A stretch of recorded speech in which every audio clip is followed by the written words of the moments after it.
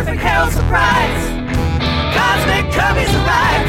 12 cents admission still buys the seats where science, myth, and magic meets. From 61 into the 70, exponential growth, holy and humanity.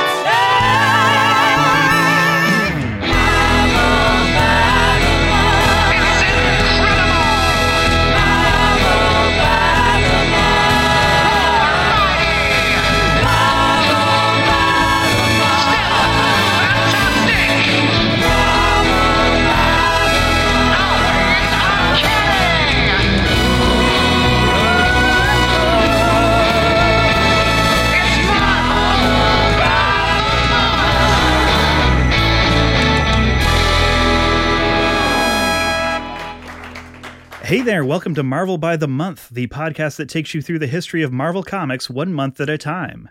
In this episode, that month is July of 1967. My name's Brian Stratton. And mine is Rob Milne. Rob, this is the start of our 5th season. Yes, 4.5 seasons more than I thought we would pull off. It's amazing. We've got a lot of new beginnings to celebrate. We have... I'm not sure the current president knows it yet, but we have a new president-elect, which I think we're both extraordinarily excited about. I'm very relieved. I know when this comes out, we don't know, by the time this comes out, we don't know what else will have been torn asunder in the interim. But so far, it's not, the hellscape that it could be. 2020, not the hellscape it could be. There you go. There's the tagline. We've got some promising vaccine news on the horizon. Yeah, I would like to podcast with you in person again. We haven't done that for 2 seasons now. So no, we haven't done that since we talked about the 1994 Roger Corman Fantastic Four movie, and that summoned the curse of 2020. Yeah. But also, we have a brand new guest joining us for the very first time, and he is someone we've been hoping to get onto the show for a little while now. So this is very exciting. He's the writer of several Marvel titles, including Spider-Man and the X-Men. He's a former head writer of The Daily Show with Jon Stewart and Mystery Science Theater 3000: The Revival. And he's the co-host of, I am just going to come out and say it, my favorite podcast, The Flophouse. Elliot Kalin, thank you so much for joining us on Marvel by the Month. Thank you so much for having me. I'm very excited about it. And thank you for listening to The Flophouse. It is a show that I know I enjoy, but I have never really understood what other people get out of it. And so I just appreciate that you get something out of it. I think we understand exactly how you feel. That is I say that about this podcast all the time. So Elliot, as a comics writer, you are responsible for what might be the most memed comics panel of the last 10 years.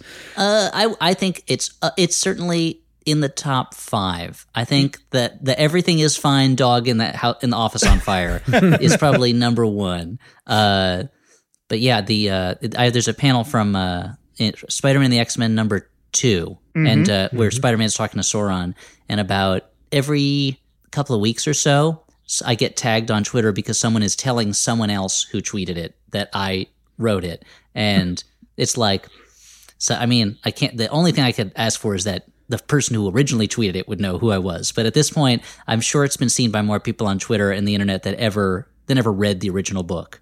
Yes. Yeah. Well, and for those who may not have seen it, although I find it really impossible that you could know this podcast and not be familiar with this, the setup bit is that Spider-Man is saying to Sauron, we have to call him Sauron, right? The Tolkien people don't like Sauron. Is that the way that this worked out? But Spidey is saying, you can rewrite DNA on the fly, and you're using it to turn people into dinosaurs. But with tech like that, you could cure cancer. And Sauron says, but I don't want to cure cancer. I want to turn people into dinosaurs, which is, it's just a brilliant 1-2 bit.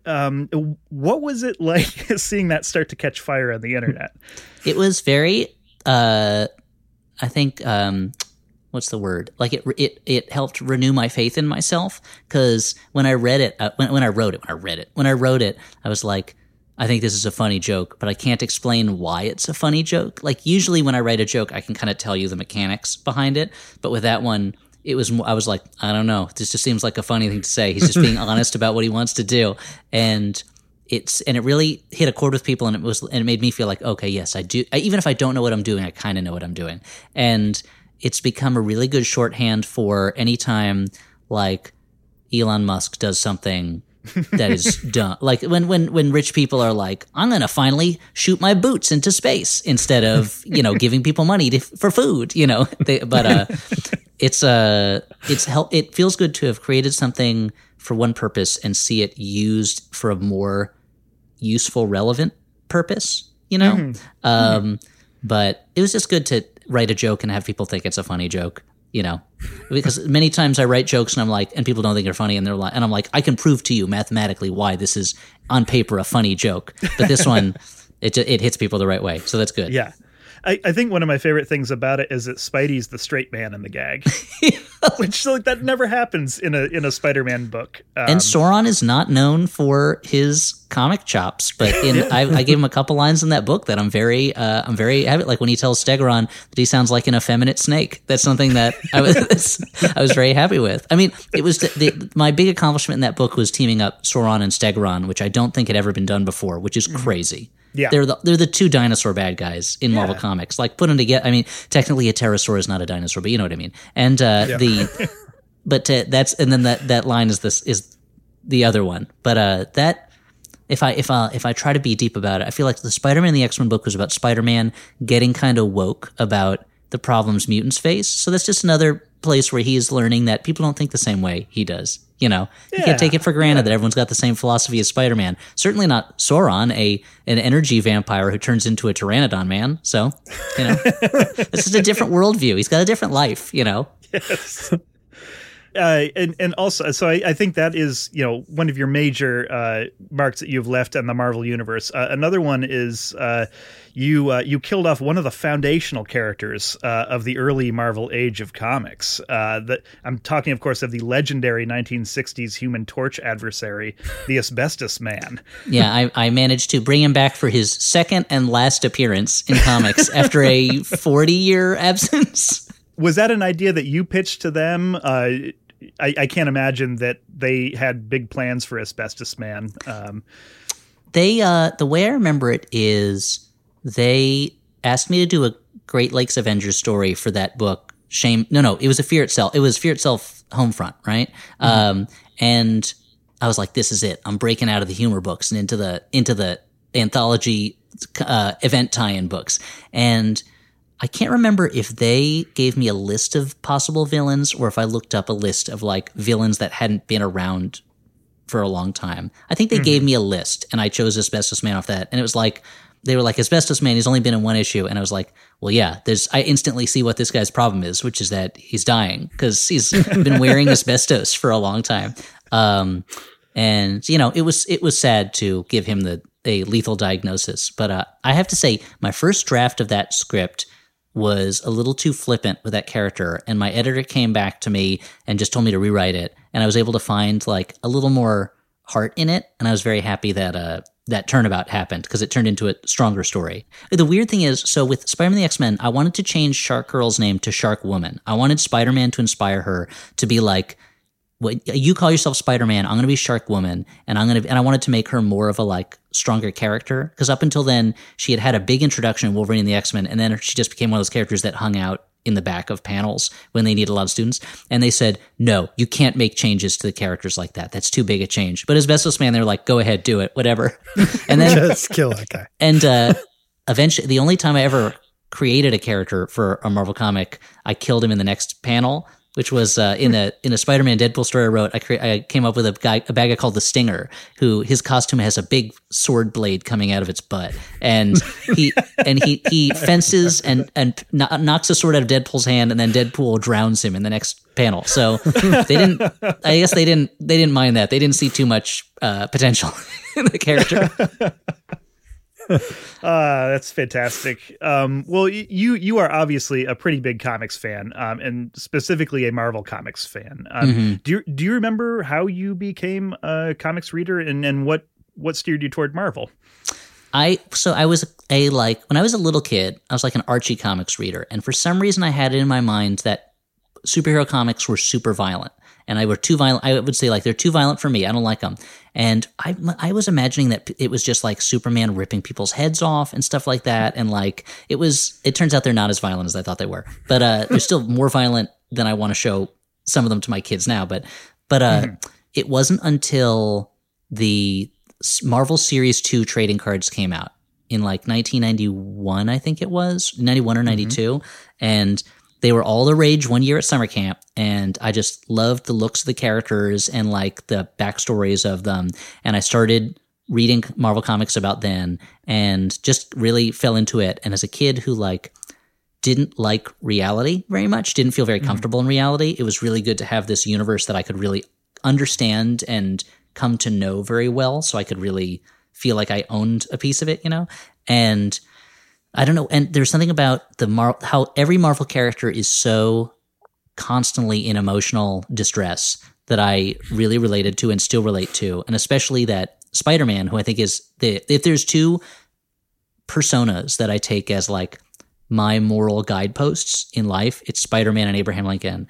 And Spider-Man is a character that to me is like has an ethic about how to live as a good person and is constantly struggling to express that ethic in a reality that makes it very difficult, that forces him to make hard choices and to sacrifice things in order to be the person that he wants to be. And I really relate to that. And DC characters, I just really couldn't get into it. But the Marvel characters, they still totally speak to me. And by this point, it's like, you know, they're like family members that I've known for a long time. And I just finished the other day with my older son this big jigsaw puzzle that my wife got me, where it's just random comic books stacked on top of each other, and it's the most random selection. And he'd be like, "Who's this character?" And I'm like, "That's Modam. That's the female version of MODOK that Captain America fought when Mark Gruenwald was writing the title." And then he's like, "Who's this DC character?" I'm like, "Don't know, don't care, have no idea, like don't recognize him."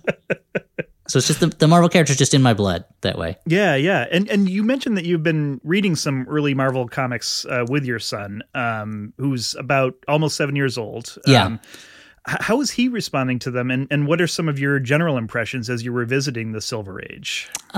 It's funny. So he's really into the early X-Men comics, which is cool. funny to me because those comics were always ones that I found to be like a little bit weaker, because it was like they just weren't putting the same energy into them. But the way that he now thinks that Lucifer is like a major villain in the Marvel universe, you know, because they really build up Lucifer in those early X-Men books. Like he's a big problem.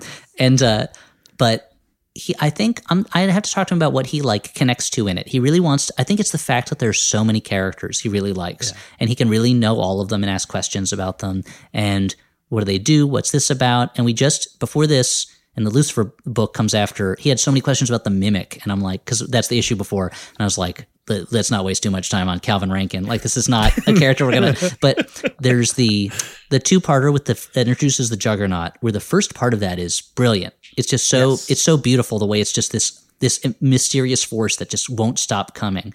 And the first 3 issues with the Sentinels, where there's this similar sort of feeling of like the X-Men really are not going to save the day until something out of their control happens. And I'm wondering what he takes from it, because a lot of the early X-Men issues are the X-Men get involved in adventure, they run around falling over themselves, and then Professor Xavier saves the day at the end and is like, "Thank you, my X-Men, I'm glad you were here." And it's like, why? Like, why are you throwing these teenagers into battle when you could just go in with your brain and just fix the whole problem?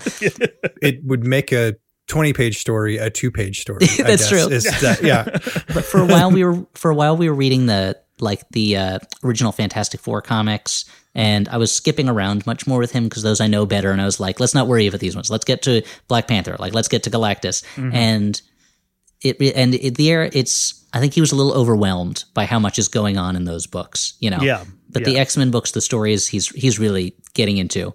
And I want to read him Spider-Man books, but I realized we started doing it, and I was like, Spider-Man spends a lot of time kicking guys in the face, and like I kind of don't want him. I don't want that to be what he's picking up. Is like sometimes I'll get into problems and I'll have to kick a man in a suit in the face. I wonder if the Fantastic Four thing, you know, with it feeling a little overwhelming. I distinctly remember when I was much younger, 7, 8, 9 years old, I actually did not like Jack Kirby's artwork because I found it really overwhelming. And I found it like kind of ugly and just, I don't know, it was too much for me. So I totally would believe that. Like there's something really like powerful in a almost in a hostile way about his art. Like his art is so like not to jump into it too early, but like looking at the Spider-Man issue that we looked at this month where it's John Romita, and his art is so smooth and so comforting. And like you can just like John Romita's art I find so beautiful, and it's like you could look at it all day and your eyes are going to be like, thank you very much, I appreciate it. And when Jack Kirby, as beautiful as his art is, your eyes are like, I need a break, like I need a rest. Yeah. Well, we are really looking forward to talking about some of the issues that came out in July of 1967 with you. But first, as we always do, we're going to establish a little historical context for what was going on in the world in July of 67. So I will kick us off this time with a little bit of news from what's happening in China at the time. So we are in the middle of the Cultural Revolution, which is going great. So it's for some people, yeah. For some people, very few people. July 1st, 1967. The People's Republic of China announced the ouster of President Liu Shaoqi, who at one time was expected to be the eventual successor of Mao Zedong. He had not been seen in public since 1966, so, writing was sort of on the wall there. And then, a very turbulent month all the way through. One of the capstones of that was on the 25th of July, when the Communist Party began a purge of the nation's military leadership. Starting with the arrest of General Zhao Hua, the director of the People's Liberation Army General Political Department. Rob, would you like to give us an update on what's happening in Vietnam? Sure. I'm certain it's just going smooth there in July of 1967. Nobody's ever made any movies about this time period. So it's the records are spotty. It's very hard to find any interpretations of it. Yeah. On the 2nd of July, Operation Buffalo began with the worst single day loss suffered by the United States Marines during the Vietnam War. The 400 members of Alpha Company and Bravo Company of the 1st Battalion, 9th Marines were ambushed by the North Vietnamese Army. 84 were killed, 9 were missing, and 190 were wounded for a total of 283 casualties.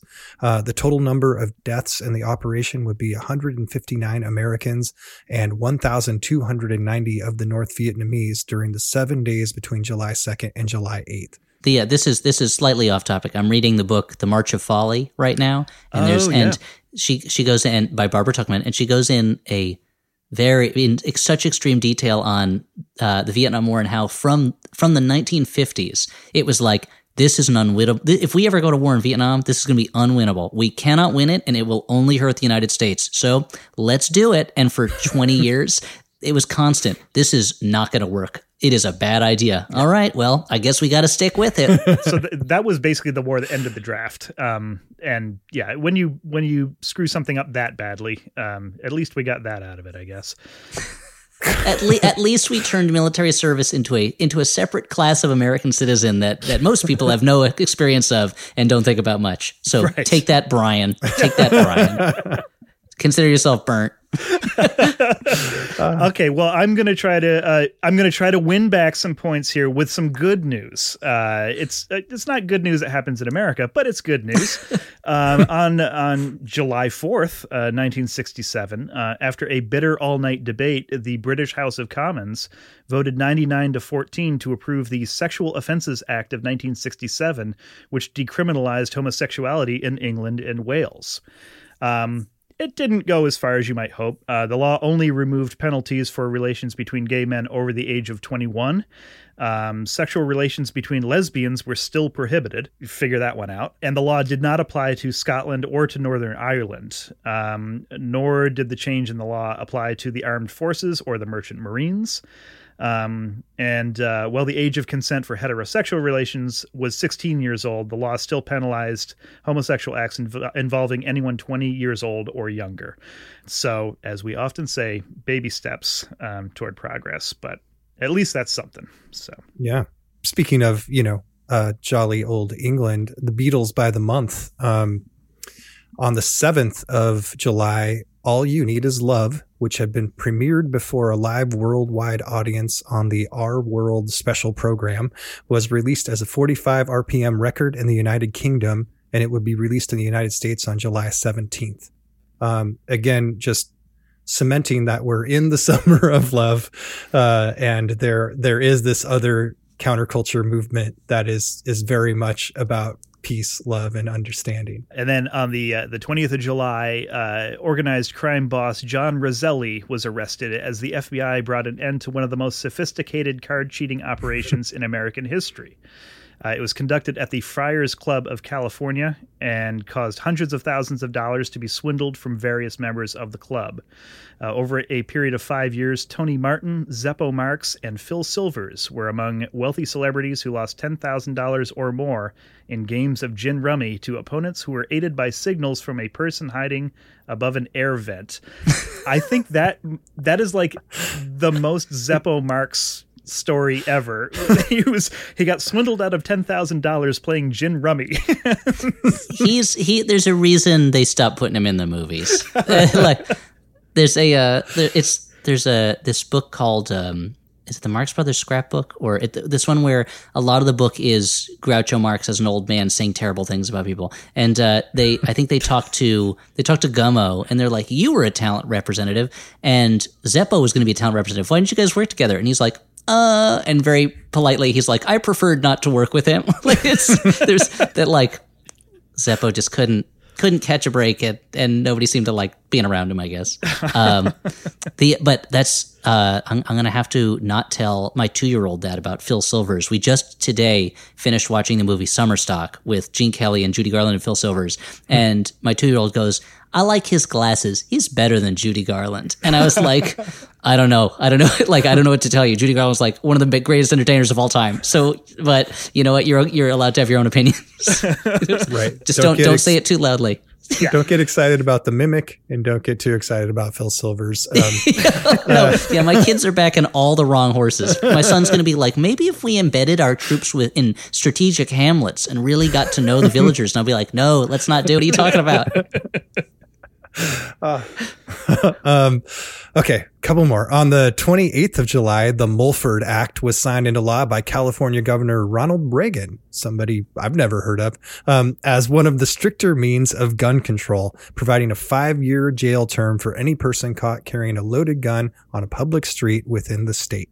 I'm sure it's just a coincidence, but this happened just a couple months after Huey P. Newton and a bunch of Black Panthers forced their way into the state assembly while carrying firearms. So I'm sure, armed black men invading the state capitol had nothing to do with this all of a sudden, getting religion on gun control. That's the problem with the 60s. Even when they do something that I like, they do it for the wrong reasons. Yes, kind of it. Yeah. Yeah. Well, and I'm just going to close this out with a couple of comics-related births. On July 1st, 1967, Barb Wire herself, Pamela Anderson, was born in Ladysmith, British Columbia. Tangentially related, comics-related birth. And then on the 18th of July, Groot, a.k.a. Vin Diesel, was born Mark Sinclair Vincent in New York City. So there you go. That's a little bit of what was happening in the world in July 1967. We're going to take a quick break, and when we come back, we're going to talk about some of the funny books that came out this month here on Marvel by the Month.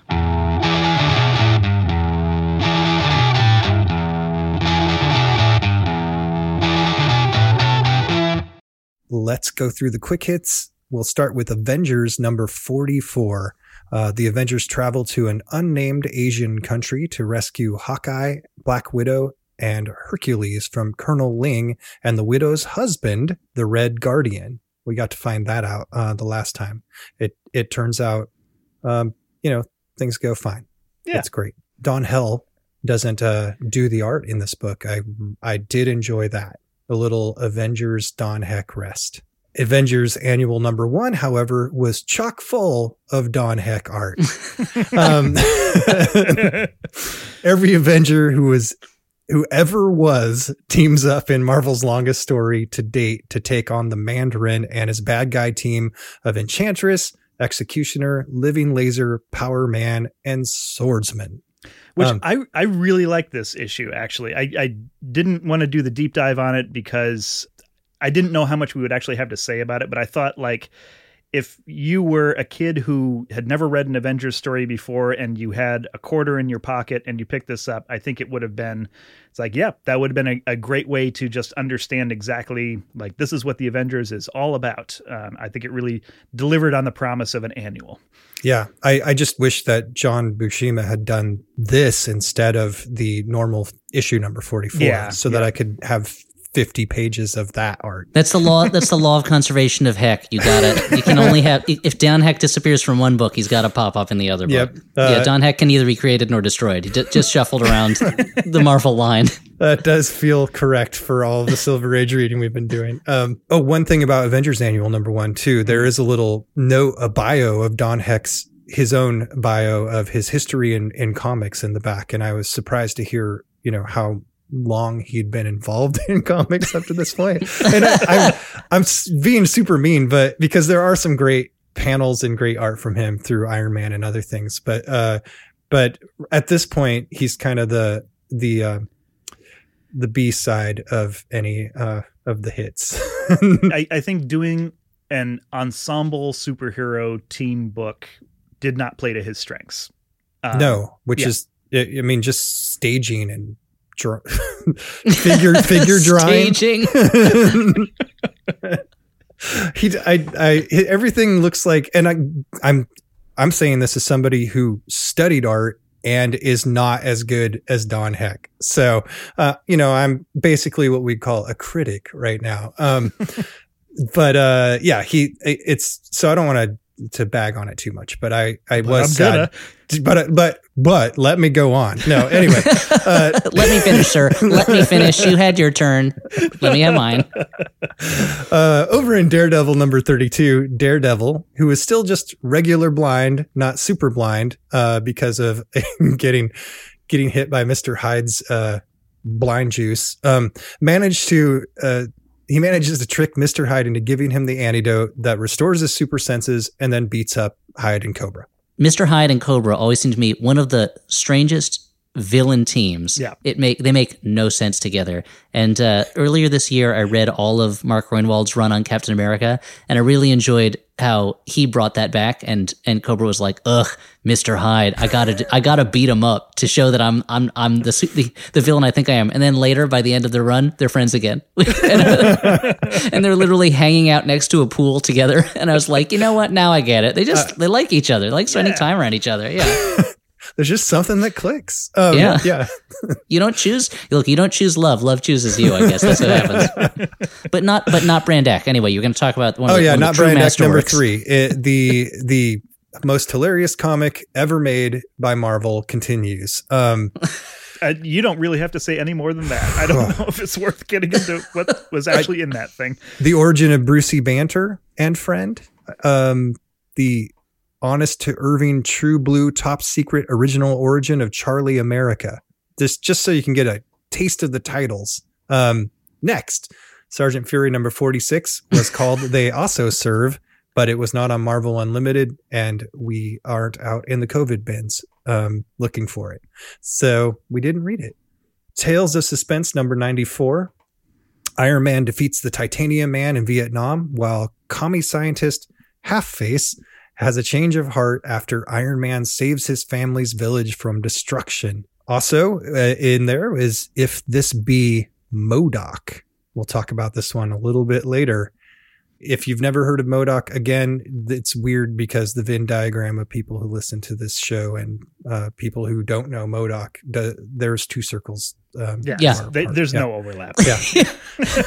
The thing about that Iron Man story, which is we were talking about how the Vietnam War was a bad idea. It was not a good idea. It is such I assume out of ignorance of the true political situation, it edges into being pro Vietnam War propaganda in a way that's real gross, where it's like where Titanium Man's going to destroy a Vietnamese village so that people will think American bombers did it, and the Vietnamese will turn against the Americans, and they see Iron Man and they're like, oh, as long as the American Iron Man is here, maybe we should look for democracy. And it was like, oh boy, this is rough. This is like, But it's Gene Colan art, so I can't totally despise it, Yeah. That's basically that. You've put your finger on the problem with all Iron Man stories for the next 5 years. Like, it's just like, I mean, one of the boldest things when they made the first Iron Man movie was that while the United States was at war, they managed to tell the story of a hero who's also a weapons manufacturer. And regardless of which side you fell on, whether you were for the war or against it, you still saw Tony Stark as a hero, which is a needle that they never thread in any of the comics of the 60s. But they figured out how to do it for the movie, which is amazing. Yeah. I've had the same feeling. I'm like just reading propaganda, but I really like looking at it. So I guess I feel that way about a lot of propaganda. There are some great things. Good propaganda. Yeah. Yep. Okay. So Tales to Astonish, number 96. Namor pursues the plunderer to Skull Island in the Savage Land. And the Hulk completes his outer space adventure with the High Evolutionary, who winds up highly evolved, which is very on brand for him. I really like the whole Hulk High Evolutionary storyline, like the Marie Severin art. And for whatever reason, like Stan really seemed to take it seriously and like actually put a little bit more effort into it than we have typically seen in Hulk. I didn't like the High Evolutionary through like the 90s, 2000s, but seeing the start of it, I'm like, well, it's pretty true and solid and decent creation for a villain. Yeah, and good look too. I like the character design. So. Yeah. He does. He looks way cooler than he is. Yeah. Oh yeah. I mean, he has his high point for me is when he gets involved with another character we're going to be talking about later in one of the books that we're talking about. But he's at a certain point in the 90s, they turned him into one of those villains where he was like, "You don't understand. There are things going on here that even you don't know about," and then you'd never find out what he was talking about. And it was like, oh, okay, well that's what he does now, huh? He knows a lot of secrets, and he's never going to spill them. When he's done right, he can be such a good like character who doesn't know he doesn't realize he's a bad guy. And manages to get, and his look is amazing with the handle on his head and everything like that. You can just pick him up and walk away with him. Easy carry, High Evolutionary. In Thor number 144, Thor, Sif, and Balder fight two of the three enchanters on Earth, while Odin himself duels the third in Asgard for the right to rule the kingdom of the gods. Again, the enchanters look super cool, and I was so surprised I'd never heard of them when we first saw them appear. And they're put over, as super powerful, but they're no Galactus. They just did not stick. No. X-Men number 36. The X-Men battle Meccano, a spoiled rich kid in an exosuit, as they try to scrounge up airfare to Europe to rescue Professor X from Factor 3. I do not look forward to reading these books with my son and having him be like, "What's Meccano up to now?" And I'll be like, nothing ever. Absolutely nothing. Yeah. I've literally gone through, I ahead of time I was like, he's like, what other great characters are there? I'm like, okay, look, here's the secret with the X-Men books is they didn't really know what to do with them for like 70 issues. And then years later they figured out what to do with them and it got great. But like, so many, like we just finished the issue where it ends with Lucifer's boss in another planet saying, "Okay, send in Dominus," and he's like, "What's Dominus?" And I'm like, "Don't worry about it. Like, it's not going to be that exciting." Yeah, there's a reason they stopped publishing it for several years. Yeah. But it shows you like there's something in the, even if the books themselves are not great, there's something in the concept that is so rich because clearly everything Claremont's doing is building off of the stuff that they established in those issues. Mm-hmm. And he's just like, what if I put some thought into this? Like, what if this wasn't the 6th book I was writing every month and instead it was the first book I was writing? Right. Like, Yep. Where I'm so tired of even naming a villain, they just get a pronoun, which we'll talk about later. So the last one for the quick hits is Strange Tales number 161. Baron Mordo, who is back again, banishes Doctor Strange through the Veil of Infinity, where he encounters Victoria Bentley, who he met in Strange Tales number 114, and Nebulous, Lord of the Planets, Perilous. Great name. I was like, yeah. how do I not know Nebulous? It's the same thing. Yeah. These Doctor Strange stories are just like nonstop nonsense. Yep. It's just nonstop nothing. But the pictures are gorgeous. Yes. I'm a sucker for anything where Doctor Strange is in front of like a background where planets are swirling by and there's weird grids and like but it's just like. It's just so empty. It's just empty nonsense. There's no rhyme or reason. It doesn't mean anything. No, they're just a bunch of black light posters. Yeah, and a Golden Age villain appears in the Nick Fury Agent of S.H.I.E.L.D. story. Brian, do you want to tell us about that one? Yeah, I will do a slightly less quick recap of this. So, Strange Tales 161, the story is called The Second Doom. It was written and drawn by Jim Steranko. So for sort of a quick summary of it, this is the continuation of the flashback story that began in the previous issue, and this one starts out with Reed Richards and Ben Grimm rescuing Captain America, who's, of course, falling from the sky, because that's how Cap often finds himself. And they help Cap get inside the Statue of Liberty, where he teams up with Nick Fury to defeat these unknown armored enemies who tried to take over Bedloe Island. And then, so in the present, Fury wraps up the story. He and Cap, defeated them. And so he's wrapping up the story telling FBI agent Jimmy Woo, who says there's only one man capable of such an incredible assault, the Yellow Claw. Were you guys familiar with the Yellow Claw as a 50s character? I was, only because he gets mentioned, I think, in some of the Jimmy Woo Return comics, for the modern day Jimmy Woo Agent of Atlas stuff. I think Yellow Claw gets like name checked, but he's one of these characters that Marvel has rightly done a lot of sweeping under the rug, or understandably, I guess. Yeah, no, totally. He was created by Al Feldstein, who was the editor-in-chief of Mad Magazine for years and years, wrote a bunch of the EC Comics stories of the 50s, and Joe Maneely was the artist. The character was created in 56 for Atlas. The whole backstory was he was a 150-year-old Chinese alchemist / scientist / would-be world conqueror. I mean, basically kind of a photocopy of Fu Manchu. Mm-hmm. Jimmy Woo was his adversary in the Atlas days as well. He was in love with the Yellow Claw's daughter, Su-Huan. But he was just a very by-the-numbers, like Yellow Peril style pulp villain. His book only lasted 4 issues, and that was pretty much it. But at this point, like in the Silver Age, Marvel doesn't do a lot of tapping into the Golden Age stuff as well. Like, when the Human Torch comes back, it's not the same Human Torch, from the 50s. I mean, Submariner's brought back, but he's a very different character in the 60s than he was in the 50s.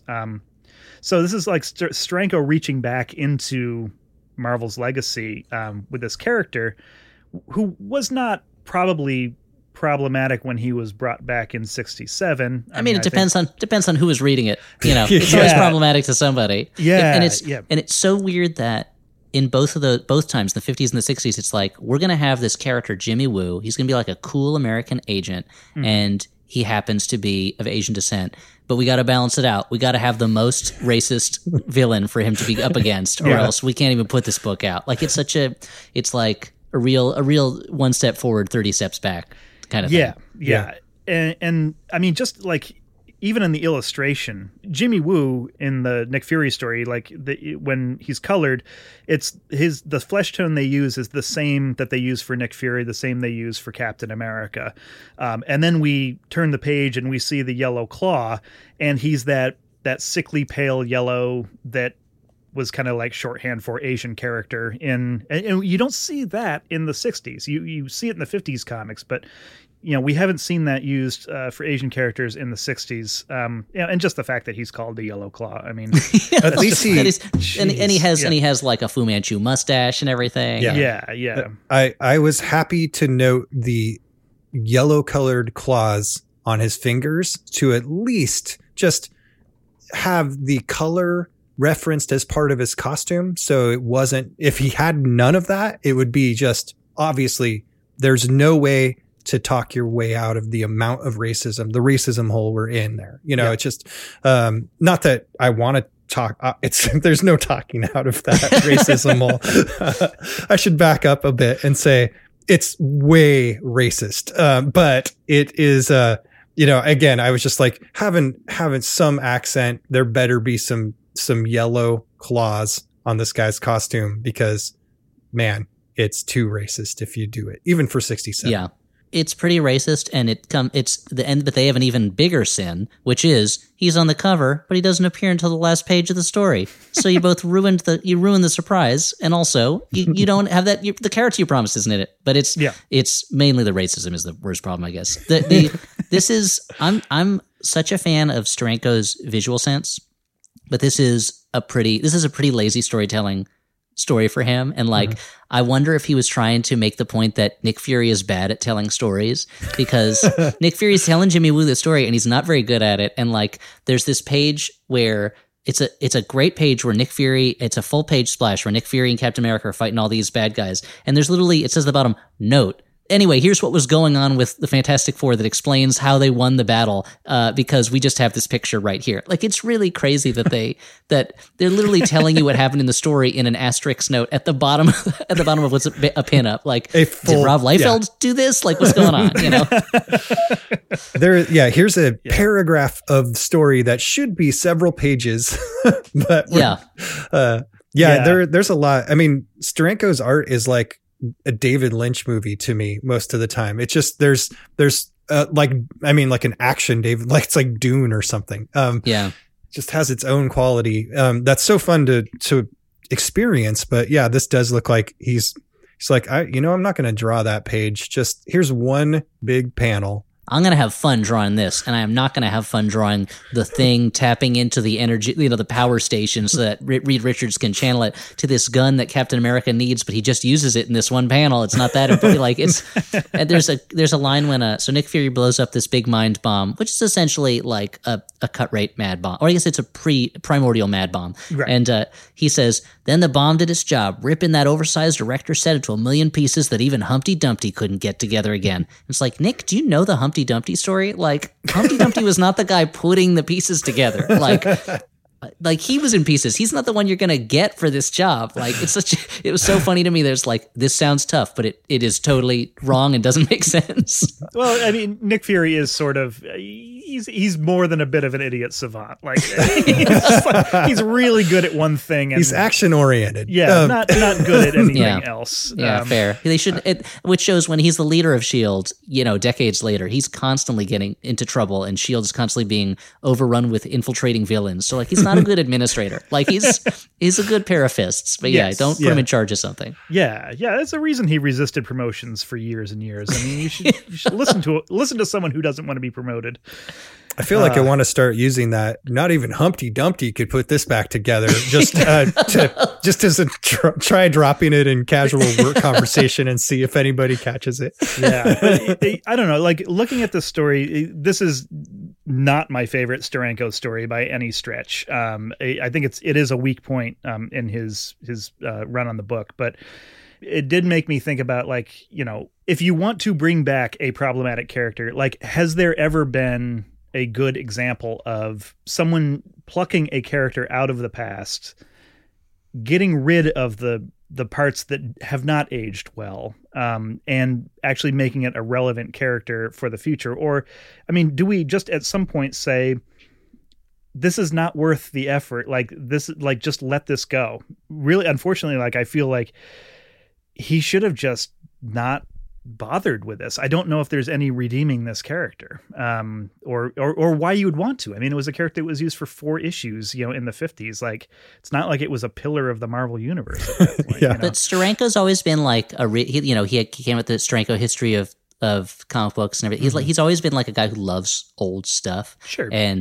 But I agree with you that this character in particular is not there's no reason to do. I think there's probably it's like the Mandarin is a character who I have a certain affection for, but I don't know why, because he is not that different from the Yellow Claw when you come down to it.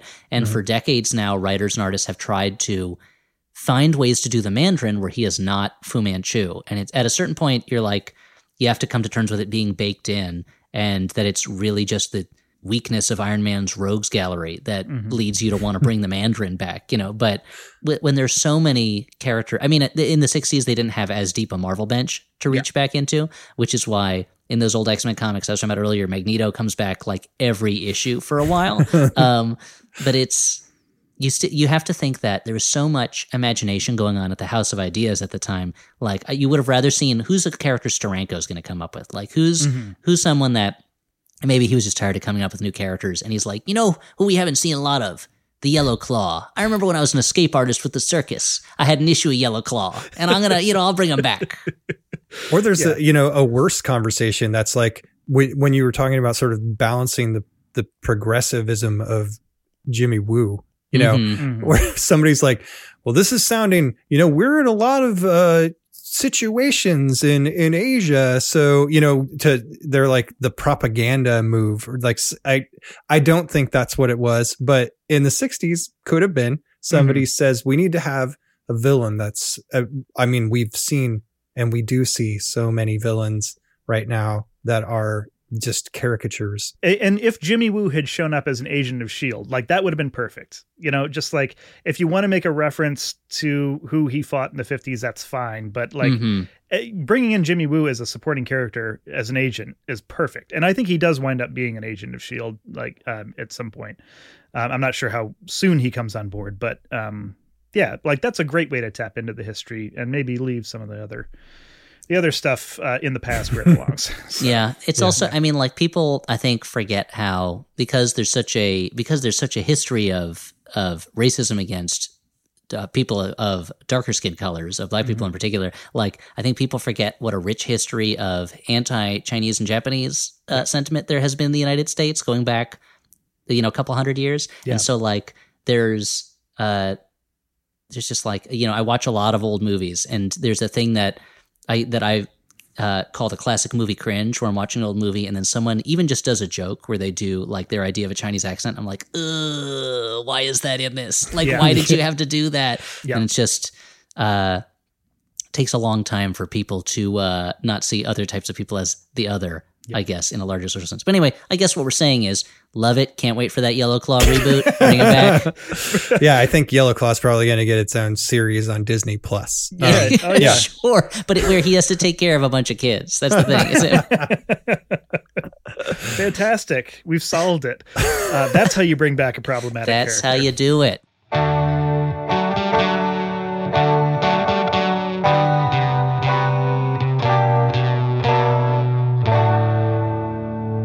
Tales of Suspense number 94, If This Be MODOK, written by Stan Lee, art by Jack Kirby with Joe Sinnott. Continued from last issue, Captain America has infiltrated an undersea AIM base looking for the S.H.I.E.L.D. agent he's in love with, but he still doesn't know her name. It's just classic early Marvel. Speaking of background hum of problematic stuff. Just ask anybody at S.H.I.E.L.D. you can find. Anyway, so all of the beekeepers live in fear of something called MODOK, which is both extremely powerful and has control of the base. They send Cap to face MODOK, and he's, well, how do we describe MODOK?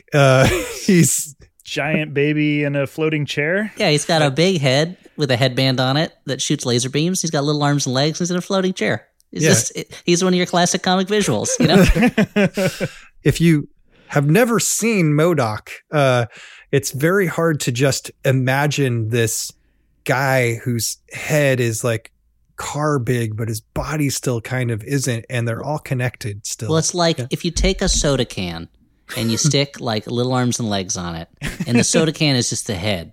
That's MODOK. Like, and he is so like, MODOK is a triumph of Jack Kirby character design in that he is so grotesque and out there, and you just have to either be like, I'm out, tap the table, like I have to get up, or you're like, okay, I'm in. Like, there's no, if you're in this story, you're in it for MODOK, and like, it's such that Jack Kirby.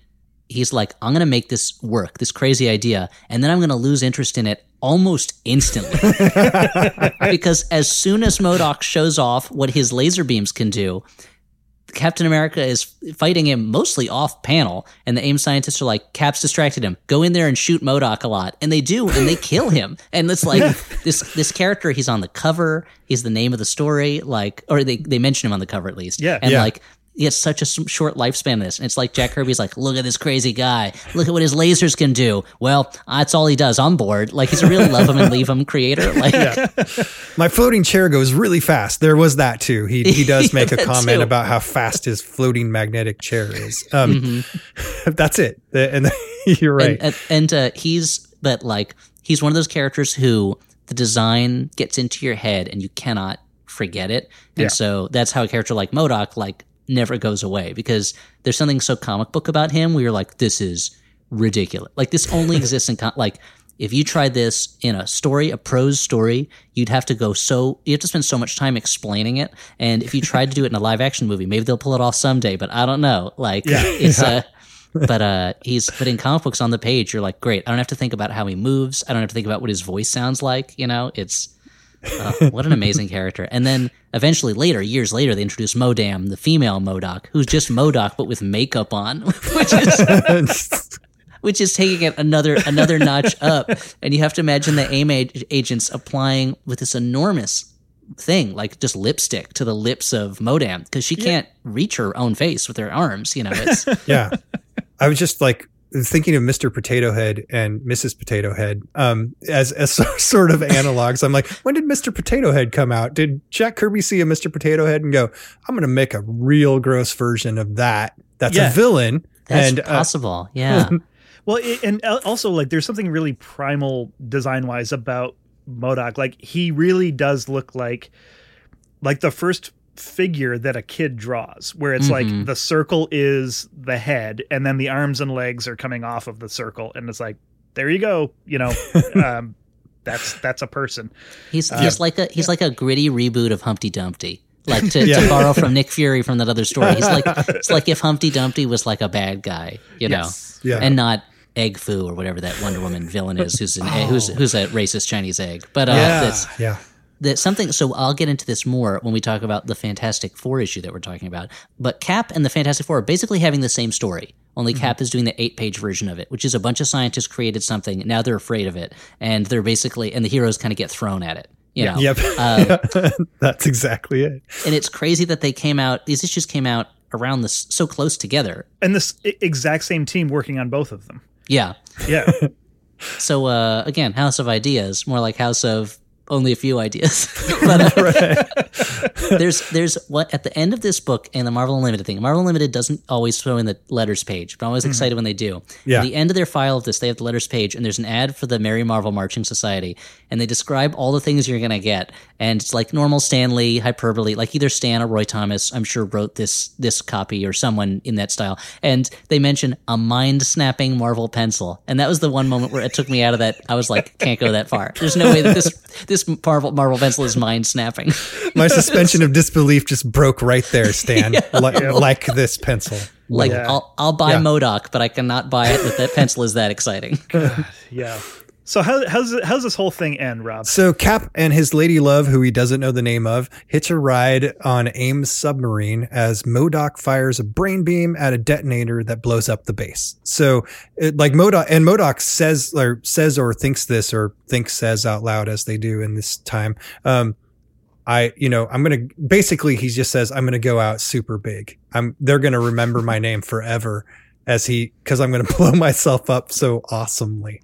It just, and he was right. Yeah. I mean, we don't remember him because he blew himself up, but we're still talking about him now. He's great. Look, there's no such thing as bad MODOK. We're still talking about him, you know. but it's so funny to me that he's like, at least I'll be remembered in legend forever. And everyone in the story seems to have already forgotten about him. They are not talking about MODOK when they're leaving on that submarine. They're just like, let's get out of here. We're done with that adventure. But MODOK is like, I'll go down in the annals for my final sacrifice.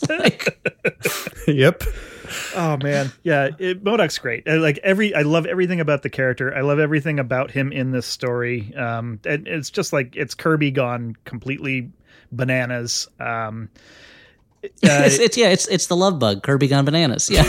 Exactly. But Ellie, you worked with Patton Oswalt on MST3K. Yes.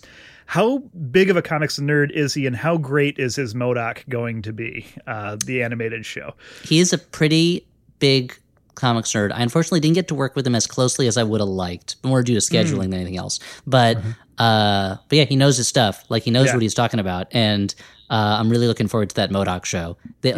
Like, in other hands, I would worry that it would lean too far in the direction of totally just taking the piss out of the idea of MODOK, and I'm sure they'll do a certain amount of that. But he strikes me as someone who like thinks that MODOK is cool. Like, is someone who thinks it's ridiculous, but also is like, I get why MODOK is cool. So it should be really fun. I'm looking forward to it.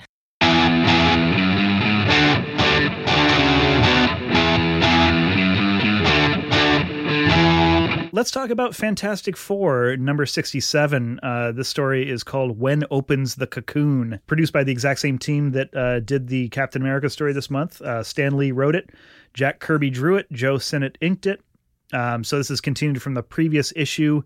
It opens with Reed Richards in his lab recreating the teleporter bracelet that a mysterious scientist used to sorta kidnap the Thing's blind sculptor girlfriend, Alicia Masters, last issue.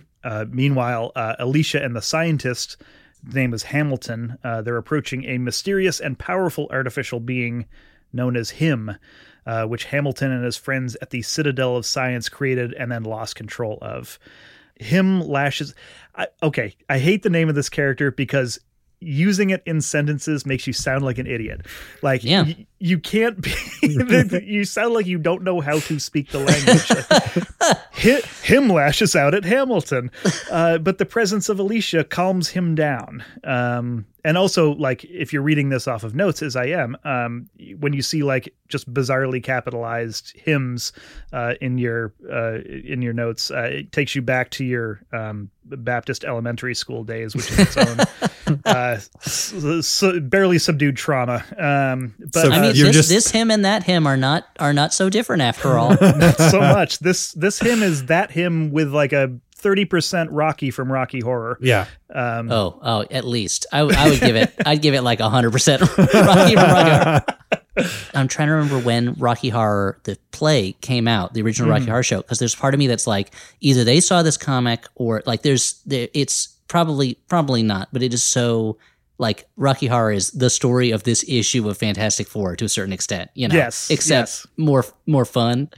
And you know, Jack Kirby was seeing, he saw Rocky Horror Picture Show, and you know, he was like, why didn't I make the scientists transvestite vampires? Like, why didn't I do it? Of course, it was all right there. I could have added 3 more ideas to the story. Yeah, Jack did not suffer from a lack of ideas.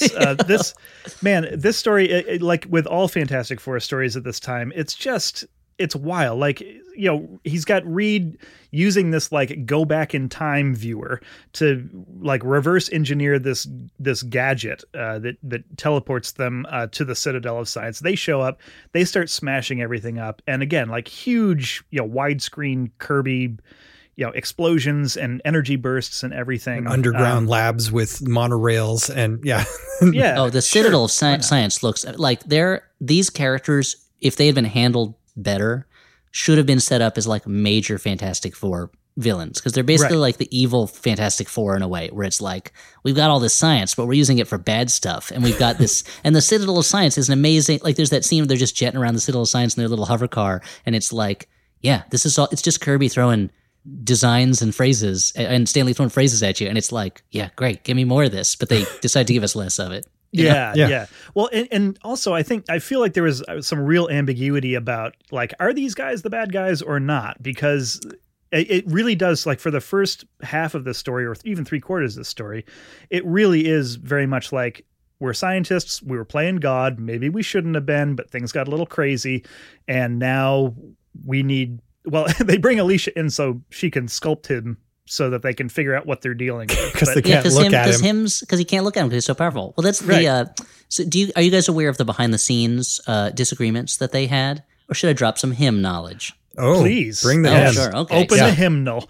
So this is this is one of those times like the handling of Silver Surfer where Kirby had a very specific idea and point he wanted to make with the story, and Stan, for whatever reason, was like, I don't like that. We're going to change it.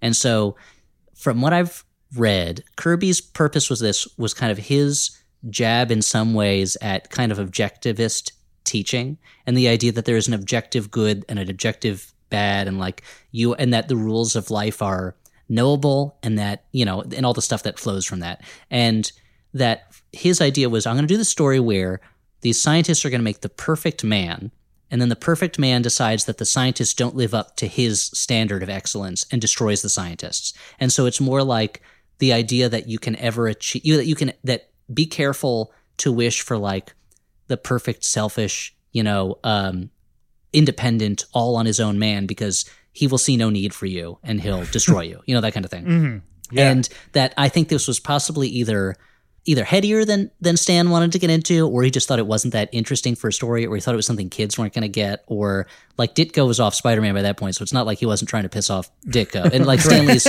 whole career at a certain point was like, how can I piss off Ditko more? But for whatever reason, he hedged it and was like, we're just going to make them bad guys who are going to use him to conquer the earth. So it's just that much more straightforward. And so you had this like the kind of thing that Jack Kirby was going to do more with New Gods, where he was editing himself and writing it himself, where he'd be like, time for me to do superheroes, to make a very elaborate point about personal will and and like why it's important for us to love each other. And Stan was like, wait, we're not doing that. We're just going to make it like a science fiction story. So and that confusion comes through in the story, especially towards the end, which is like one of the most rushed endings of a Fantastic Four book, I have to imagine. Yeah, I mean, that actually, everything you just said makes a lot of sense. Like, that actually explains how this thing ends, because like there's a curveball thrown at the very end. It's like, yeah, actually, we did want to use him to take over the world. It's like that seed was never planted anywhere in the first 35 pages of the story. Every discussion in the other issues were more about the betterment of, everything they said was they came together to try to make the world a better place.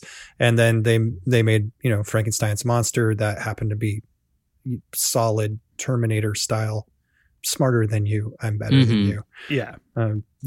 And that does make a little bit more sense. And I often think that, knowing what we know now about how Kirby would just sort of turn in some art or turn in an idea, and Stan was just either make him redo things or write around it to make it make, in many cases, less sense. You know what? Here's what I actually think it probably was. This is my guess. That Stan was like, you didn't like the way we handled the Silver Surfer, and now he's a viable character. So this character, this could be your next Silver Surfer. If he is a bad guy who destroys people because he thinks they're not as good as them, we can't use him again. And these scientists are not as interesting as this guy. So you know what?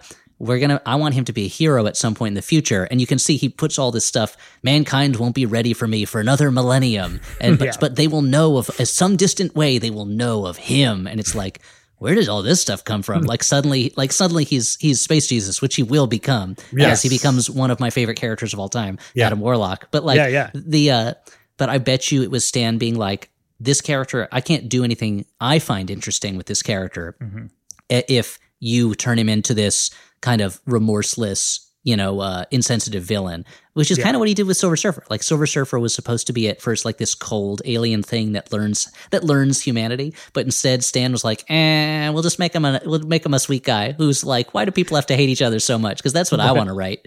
Now you know what? I bet that's what it was. He was like, Jack, why are you wrecking my next Silver Surfer? Like, we'll make these into bad guys, and then because it really is, it's a long road for him. To eventually become, again, maybe my second favorite Marvel character. He comes out and he looks like Rocky from Rocky Horror.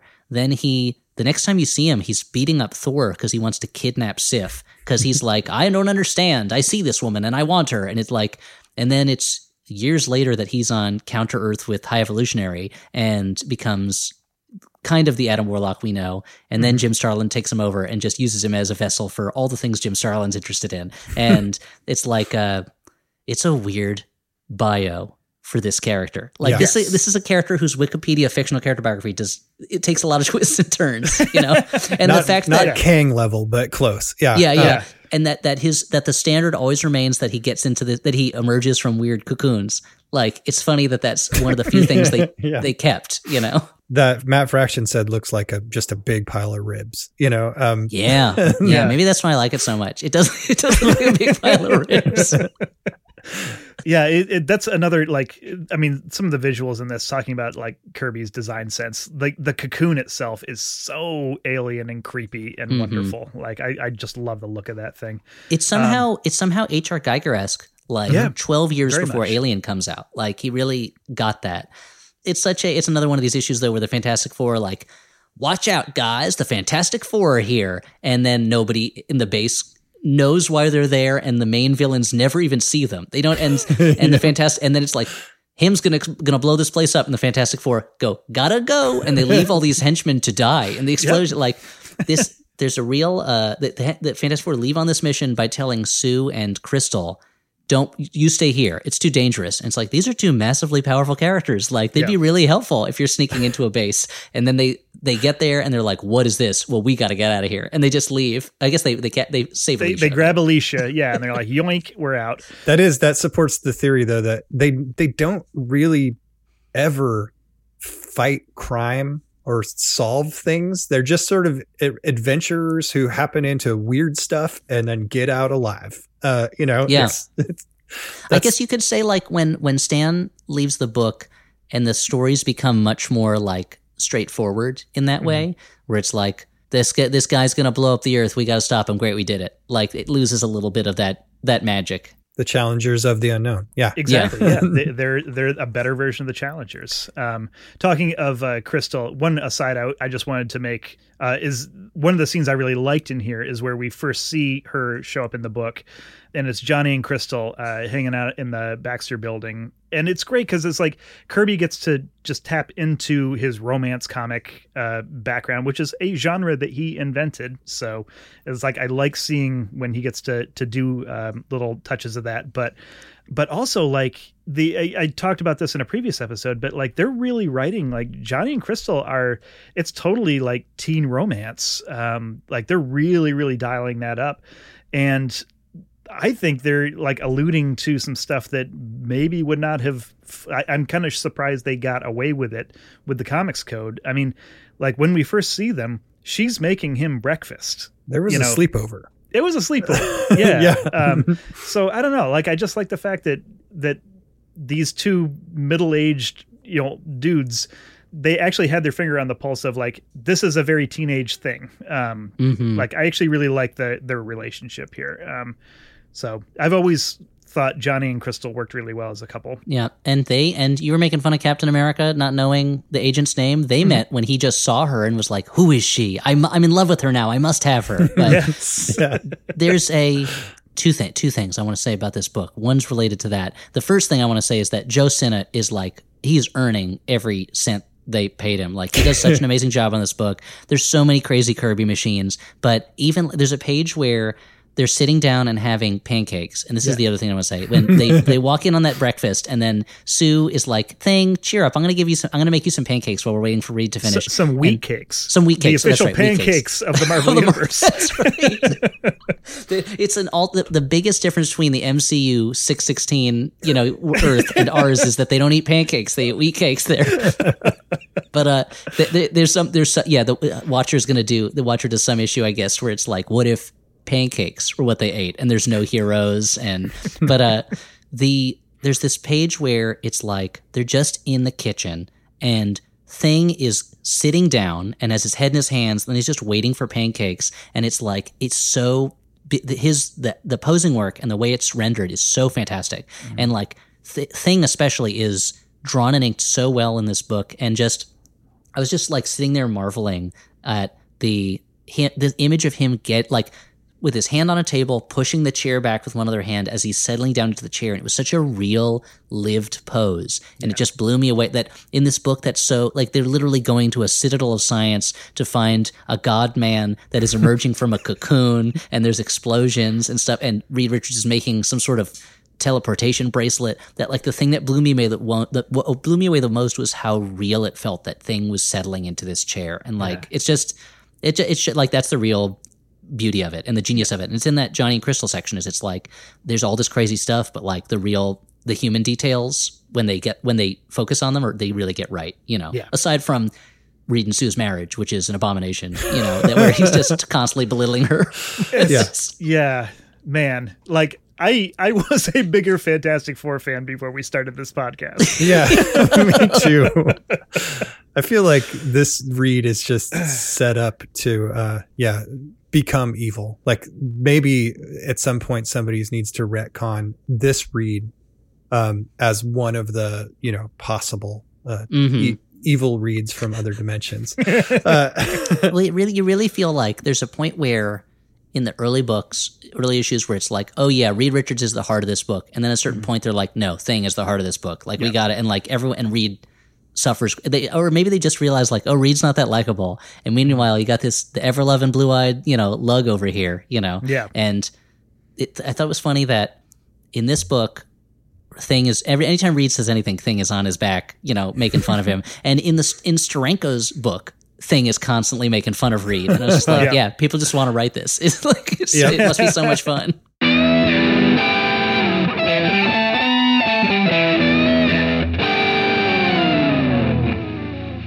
The Amazing Spider-Man number 53. Enter Dr. Octopus. This is written by Stan Lee, art by Jazzy John Romita, with Mickey DeMeo, who is Mike Esposito, using his pen name so he doesn't get rattled by DC. Our story begins with Professor Warren inviting Peter Parker and a +1 to a science expo, and Pete invites Gwen, who we learn is also a science major.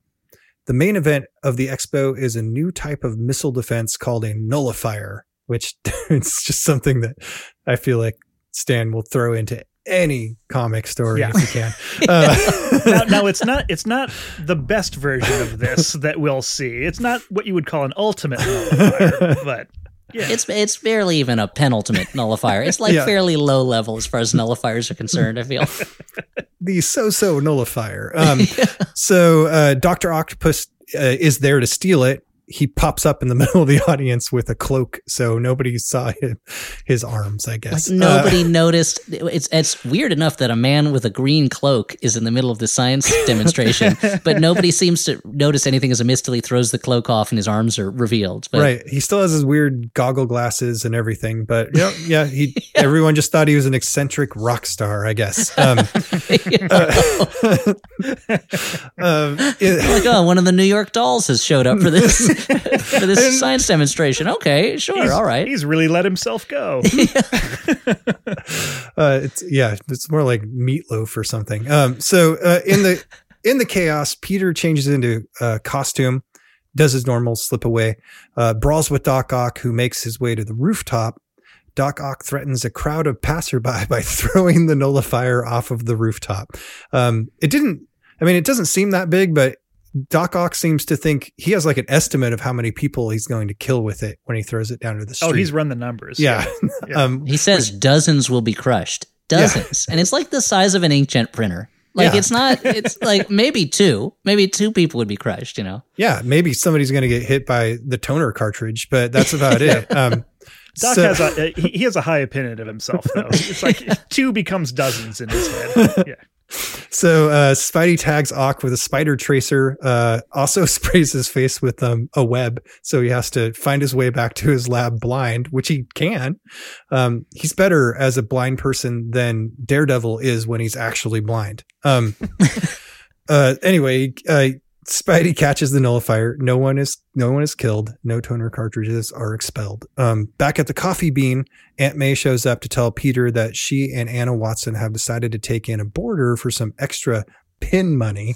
Which I actually looked up. Do you know what pin money refers to? It's like small amounts of spending money that husbands would give their wives, like a little bit of disposable income, a little pocket money, enough to buy pins with without having to, okay the purchase with the head of the household. That's so gross. Yeah. I wish now that they'd put a little bit of extra, like relevance in like they would sometimes do, and she'd be like, "Oh, my great society checks haven't shown up yet. I need a little bit extra pin money." Like every now and then, Stan would throw in something to be like, we're hip. We know what's going on." Yeah, I read that and instantly just thought bowling because I, grew up bowling. So that's some kind of ingrained thing. It's my only real sport that I'm even adequate at. Yeah. It's the money she uses to gamble on bowling, on rigged bowling matches. And gin rummy. So Aunt May assures him that they'll be very careful and insist on the very finest references. So that nothing can go wrong there. When Ock returns to his hideout, he discovers the spider tracer and lays a trap for Spidey, which is it is good to show Ock being that smart. Like he notices it, decides to use it, figures out what it is. Yeah, it's not the smartest trap. No, that he's ever set up. But he builds an entire fake like lab dashboard for his trap, and I'm like, why? That just seems over. You don't need to set up the full like lab scenario. That is a decoy. And with a mannequin of himself, and it's like it shows like how dumb he thinks Spider-Man is. That he's like, Spider-Man will come in, not see that I'm not moving, and assume it's me, and I'll be able to blow him up. And like a mannequin will fool Spider-Man. It's like, Spider-Man's, you've met him a bunch of times. Like, he knows some things. Like he has a spider sense. Like he made a spider tracer that you found. Like he's obviously can engineer a spider tracer. He's probably going to work this one out. It's a real Home Alone style plan from Doc Ock. Like, I'll just set this up in front of the window, and Spider-Man will think I'm at home and not come in. But Spidey swings by later. Spider sense tips him off. He chucks a web ball at the Doc Ock dummy because he figures it out, and it triggers a huge explosion. Ock thinks Spider-Man is dead because he, went into the trap. So because he can't imagine that Spider-Man could think of any other way to trip it. So now he can afford to lie low and bide his time. And this is the weird part where he says, "I must find a place of sanctuary, so innocent appearing, so much above suspicion that no one would ever think that Dr. Octopus might be hidden there." And guess where he picks? This whole issue is just a setup for the idea of Dr. Octopus living in Aunt May's house. Yeah. Like, which I just like, I want to believe that Stan came up with that idea and then just decided to take the rest of the day off, because that is just the best setup. And this begins this is not the first time Doc Ock and Aunt May have met. It was the Sinister Six annual where Doc Ock kidnaps her. He's like pouring a cup of tea with her for her with the arms and everything. And she's utterly charmed by him and like can't believe for a moment that he could possibly be the bad guy. I just love the idea that Stan didn't forget that. And he's like, that was comedy gold. What's going to be even better is when they move in together. Yeah. And then I want this to be a sitcom. Yeah. And down the road, they wind up getting married. And it's just, or I don't know if they actually get married. I think they're on the verge of it. All I remember that issue is the cover where Spider-Man is shooting a web at the Bible, because I guess if the priest can't see the words, he can't. And he goes, "With this ring, I thee web," which is like that's another one of those MODOK moments where it's like you're either in or you're out. Like either go with it or you know what, this isn't for you. There's often a debate about who is Spider-Man's greatest villain. A lot of folks think the Green Goblin.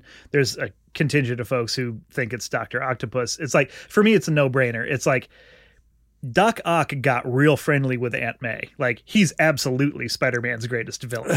Every time Doc Ock and him fight, Doc Ock should be like, "Yeah, I hate your aunt. I hate that." Like we did it together. We did, I did it with your aunt, right? And Spider-Man has to leave at that point. Like, there's no way, Yeah. Like it's that, like, me and your aunt. I know her real well. I know her super well. Like, I know her real well. And like Spider-Man just has to go. Yeah. Drop his head, shuffle away, and be like, "Rob the bank," whatever.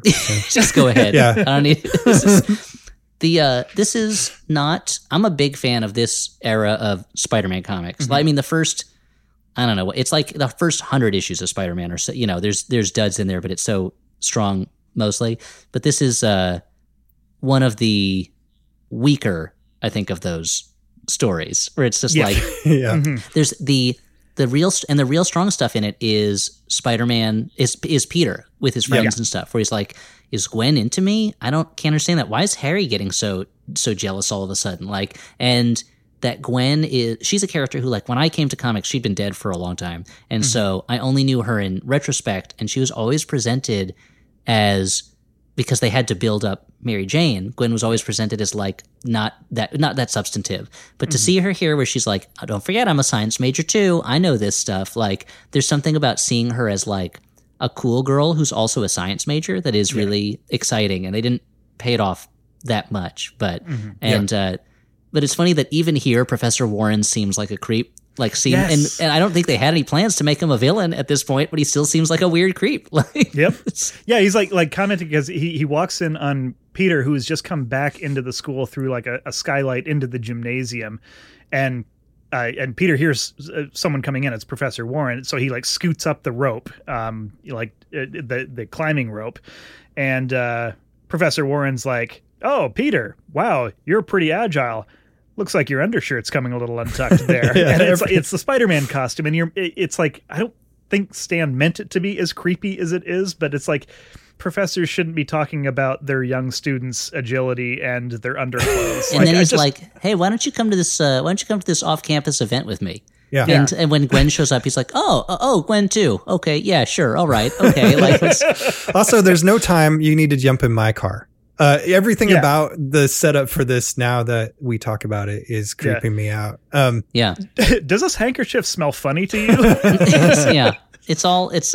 I mean, and our fears are borne out because, he becomes the Jackal, and he's upset, but he's obsessed with Gwen, it turns out. Yeah. But like, what a I don't know if it would have been more or less progressive for Miles Warren to be interested in Peter, because then he becomes a predatory gay man, which is not a good way to present it. Right, sure.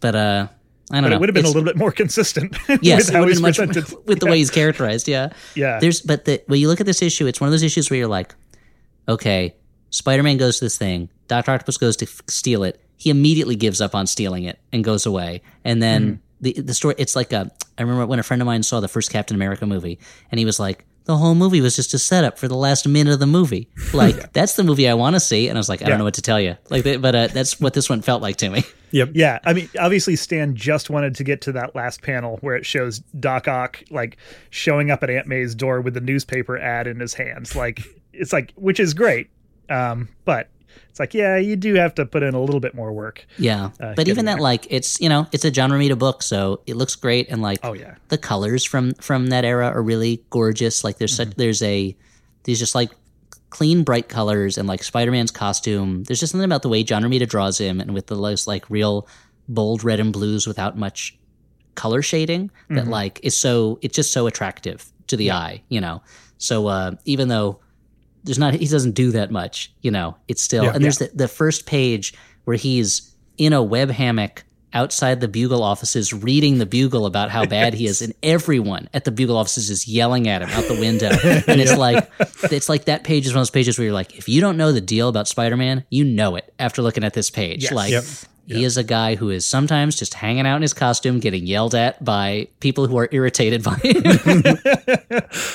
Yeah, it's wonderful. And I hate to be a bummer, but enjoy these next few issues of Spider-Man, because Romita is only the Spider-Man artist for another 4 or 5, maybe 6 issues. And then Rob's favorite artist, Don Heck, takes over. Oh man, for an extended run. So, and Larry Lieber comes back to write it. that doesn't happen. But, that would be the least dynamic duo. Possible. Yeah, but no, Romita he's a treasure. And we talked about this on the episode we did with John Hodgman. I don't think I really fully appreciated how good Romita was as the Spider-Man artist until kind of going back this time, and he just defined the look of Spider-Man from when I was growing up. So it's like the Spider-Man I had on my sleeping bag or on my thermos was a John Romita Spider-Man. It wasn't special to me until I saw it in context, and it's like, oh, this is great. Like he just took the book over from Steve Ditko and just took it in a different direction and did not miss a beat. In fact, like brought it up a couple levels from how Ditko kind of petered out at the end. And there's such a Ditko is such a unique like individual style, but there's a reason they call him Jazzy John Romita. I don't know if it's this reason, but I feel like his stuff just feels like it's just so smooth and so like there's like a rhythm to it that is really gorgeous and accessible, and the opposite of jazz. Now that I think about it, maybe the least Smooth accessible jazz. music form. But I think you're right. It's like his like he was the standard Spider-Man, and so it's easy for him to get lost and not be noticed as that. And I wonder if Mark Bagley is that now, or Bagley is that now, because his stuff is what's on all the merchandise pretty much. And there's just something about like it shows you what a strong costume design it is, that it should be super complicated. Like if you try to draw Spider-Man's costume, it can be really difficult because like the webs are hard to do right, and the fact that it's not full, that he has that kind of like cut out blue parts on his chest and on his arms, but then you look at it when it's done that well and you're like, oh, this is such a beautifully designed costume, even though when you draw it, you really have to pay attention to what you're doing. And John Romita makes it look so easy. And there's a reason he was Marvel's, art director for so long. Yeah. And would just like, if they needed a costume design, not that he designed Spider-Man's costume, but if they needed a costume design, they'd go to him. If they needed something fixed, they'd go to him. I'm such a big fan of his and of John Romita Jr.'s as well, whose art has its own kind of majesty to it. Although his art occasionally gets a little crazy, but everybody's does at some point or another. So. Sure. Yeah. You just reminded me of that.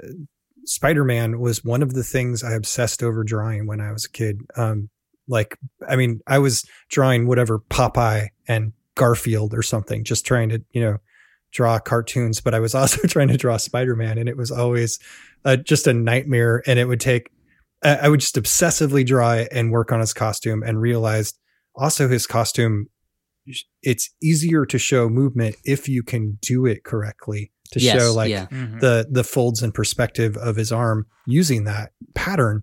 But it's like, it is a challenging thing. And you're right. Romita just makes it look simple. Like it's like watching somebody do ballet and then trying to do ballet and just, break, or skateboarding or whatever. It's just like, that looks so graceful and easy. I'm going to give that I broke my leg. And like you try to draw Spider-Man, like spacing the webs on his costume is so difficult. And and John Romita is just like it. I mean, I know he put lots of hard work into it because he's an artist, but like it looks like he just tosses it off. Yeah. And that smoothness that like when you're a kid, like I definitely went through my phases when I was younger.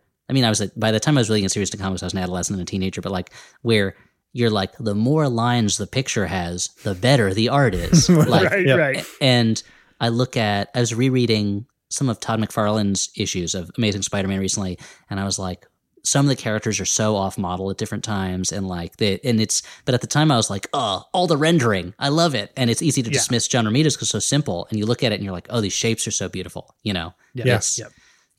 doesn't need all of the, I mean, I do that when I create something, I do all this extra work because I feel like I'm trying to make up for whatever I missed in the core of it. And he just has the core, and Kirby's sort of both things. The core is solid, and he's going to put every bit of ornate insanity on this page too. It's like there's the thing you say about artists where it's like, you have to know the rules to break the rules. And it's like, Romita knows the rules. He doesn't really break them. Kirby knows them and breaks them all the time, but you know that he knows what he's doing. Yeah. But it's like every time I watch baseball with my son, I don't really understand. I love watching baseball, but I don't really understand it. And so anytime a play happens, I go, strong fundamentals. There's all strong fundamentals. And like, that's what Romita is. It's like the strongest fundamentals, Yeah. So defined it. Mm-hmm. Well, that brings us to the end of our comics for the month. So that only leaves our panels of the month to talk about. So these are the panels that jumped out at us for whatever reason, good, bad, or other. So I will go ahead and kick things off. The panel that I've got is from Fantastic Four number 67. It's page 10, panel 1 and only. This is when Alicia is approaching Him's cocoon, and we get our first glimpse of it. This thing, I talked a little bit about it when we were talking about the issue, but it is just so otherworldly and creepy.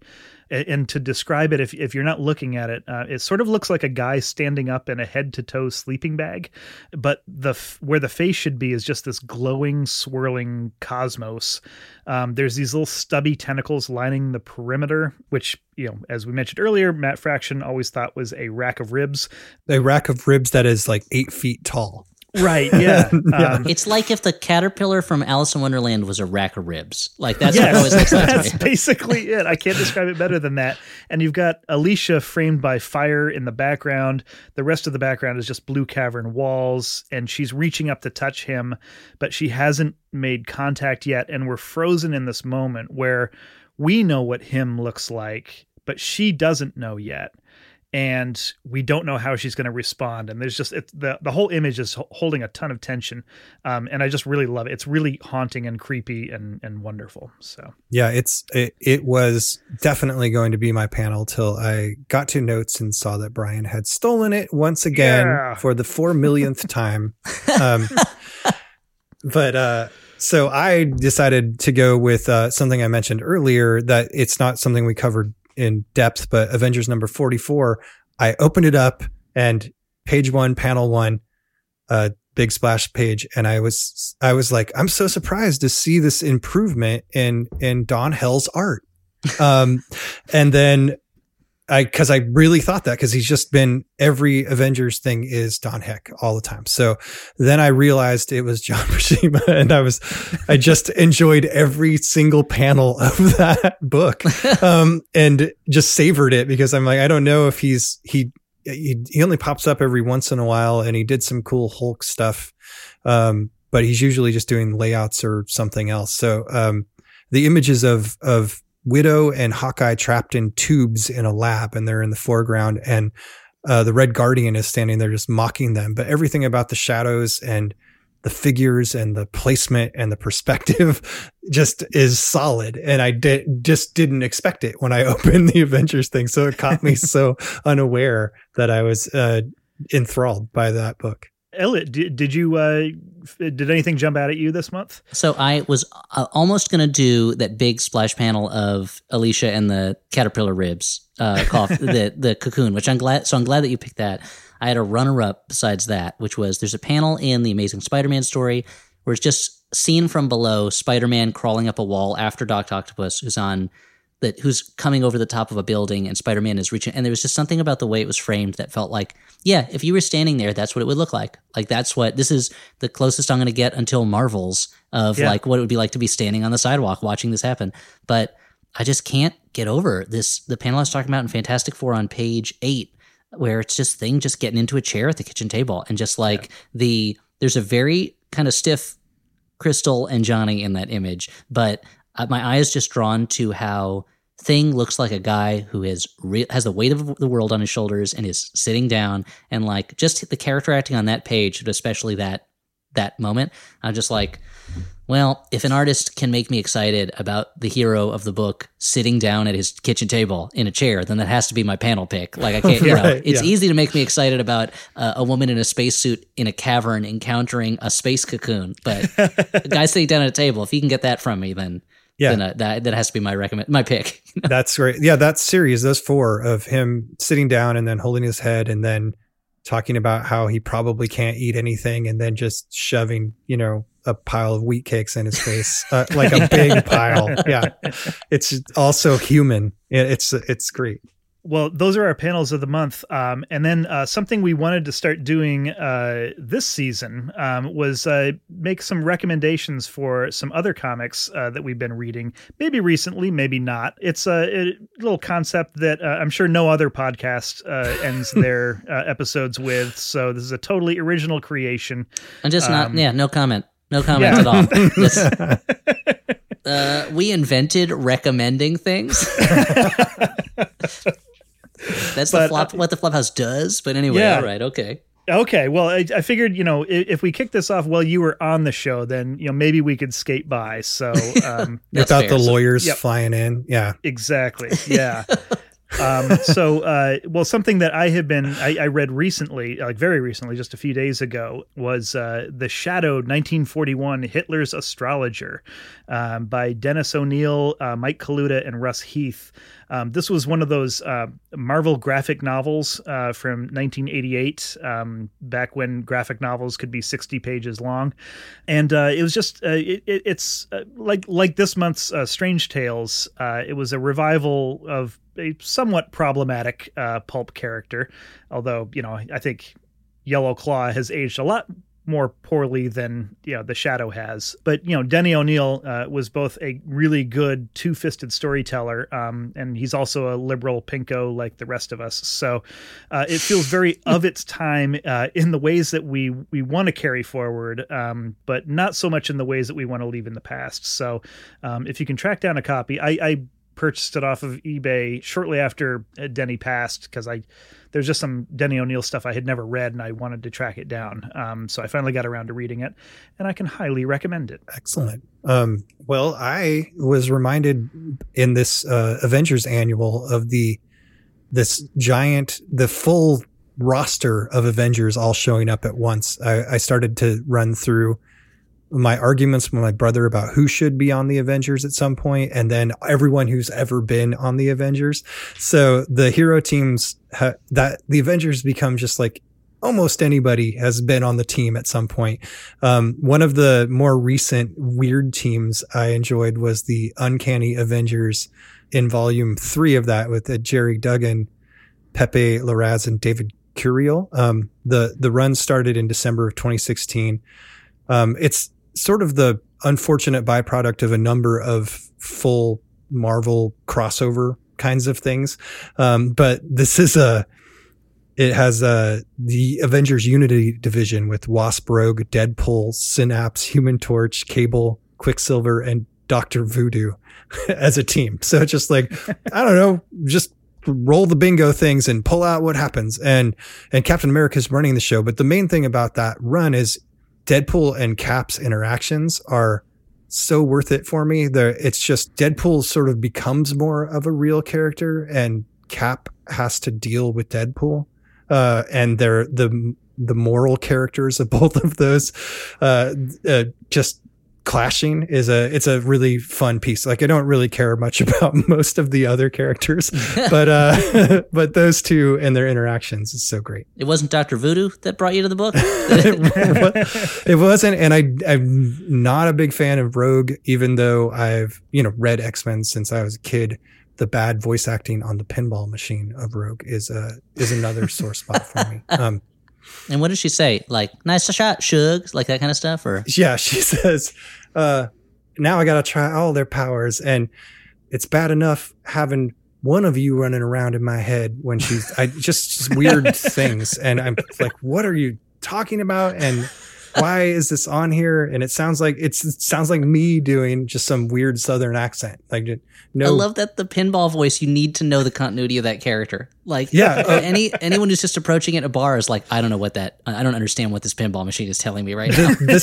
I do recommend the pinball machine for people who know comics. The specific X-Men pinball machine, all of the stories are based on the comics. So if you like hit Professor X and then he's like, Cerebro has found a mutant, and then you have to figure out there's like a little silhouette of a head, and you can go like, I think that's Jubilee, and then you hit Wolverine and you win. And so having inside knowledge helps you in that pinball machine. But I could go. So Rob's recommendation is the X-Men pinball machine.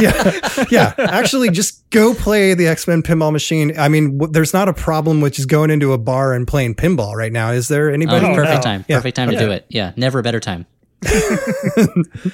Elliot, do you have anything to recommend to our listeners? I've got so many recommendations because I figured I'd make up for all the episodes where you didn't recommend anything. And I have one self-serving recommendation. Excellent. in terms of Marvel, for Marvel readers, there was an Ant-Man series just this year by Zeb Wells and Dylan Burnett that it's one of those ones where I'm like, I have Marvel Unlimited. I'll read whatever comes up. And it turned out to just be a 5-issue series, and it was really a fun series, and the art in it looks gorgeous. For superhero fans who don't want to read Marvel books, a series that I haven't read in a while but has always held a special place in my heart is Jack Staff by Paul Grist, which is a super just like fun, like he creates his own little like British comic book character universe, and the art is gorgeous. His page layouts are really fun, and it's all collected. It's all available, I think. So that's a fun book for non-superhero fans. If they haven't read Kaiju Max by Xander Cannon, that is just a genius book about a maximum security prison for giant monsters. And he manages to take what should be like a joke premise and turn it into like just a super heartbreaking book, just like a book about being in prison and how there are certain people who are marked to be thrown into prison and certain people who can't ever get away from it, and the kind of impossibility of changing your life. But it is about giant monsters. So like there are giant monster jokes in it, but it's just a great book. And my self-serving recommendation is, hey, I have a new book out. I have a new children's picture book. It's not technically a comic book, but it's like pictures with word balloons. So like, let's call it a comic book. And that's called Sharko and Hippo. It's a book about a shark and a hippo who are friends. They're going to go fishing. The shark keeps asking the hippo for things to go fishing with, and the hippo keeps giving him the wrong things that sound like what he's asking for, but it is not what he's asking for. And it just came out in the fall of 2020, and so it's in bookstores now. Please order it through your local independent bookstore. It's called Sharko and Hippo by me, Elliot Kalin, and I should mention the illustrations are by Andrea Tsurumi, who is a fantastic illustrator and artist. Right on. Well, I mentioned this before we started recording, but I have a couple copies on the way, one of whom is going to my 7-year-old son for Christmas. He does not know that yet, but he is a huge fan of Horse Meets Dog, your first kid's book, and it was the first book he was able to read on his own. So he is a big fan, and I'm sure he's going to love it. That's such a you're saying that before, and it's like such a special thing to be someone's first like book that they can read themselves. And like, that's a book you feel ownership over. And it just, I feel really touched and honored that my book was the one that he had that experience with. So I hope he likes the second one. I don't want him to be like, this guy peaked with his first book. Sophomore slump. Matrix 2 over here. Yeah. Oh man. Well, Elliot Kalin, thank you so much for joining us and for agreeing to be our new best friend. Is there anything else that we can plug for you? I guess. So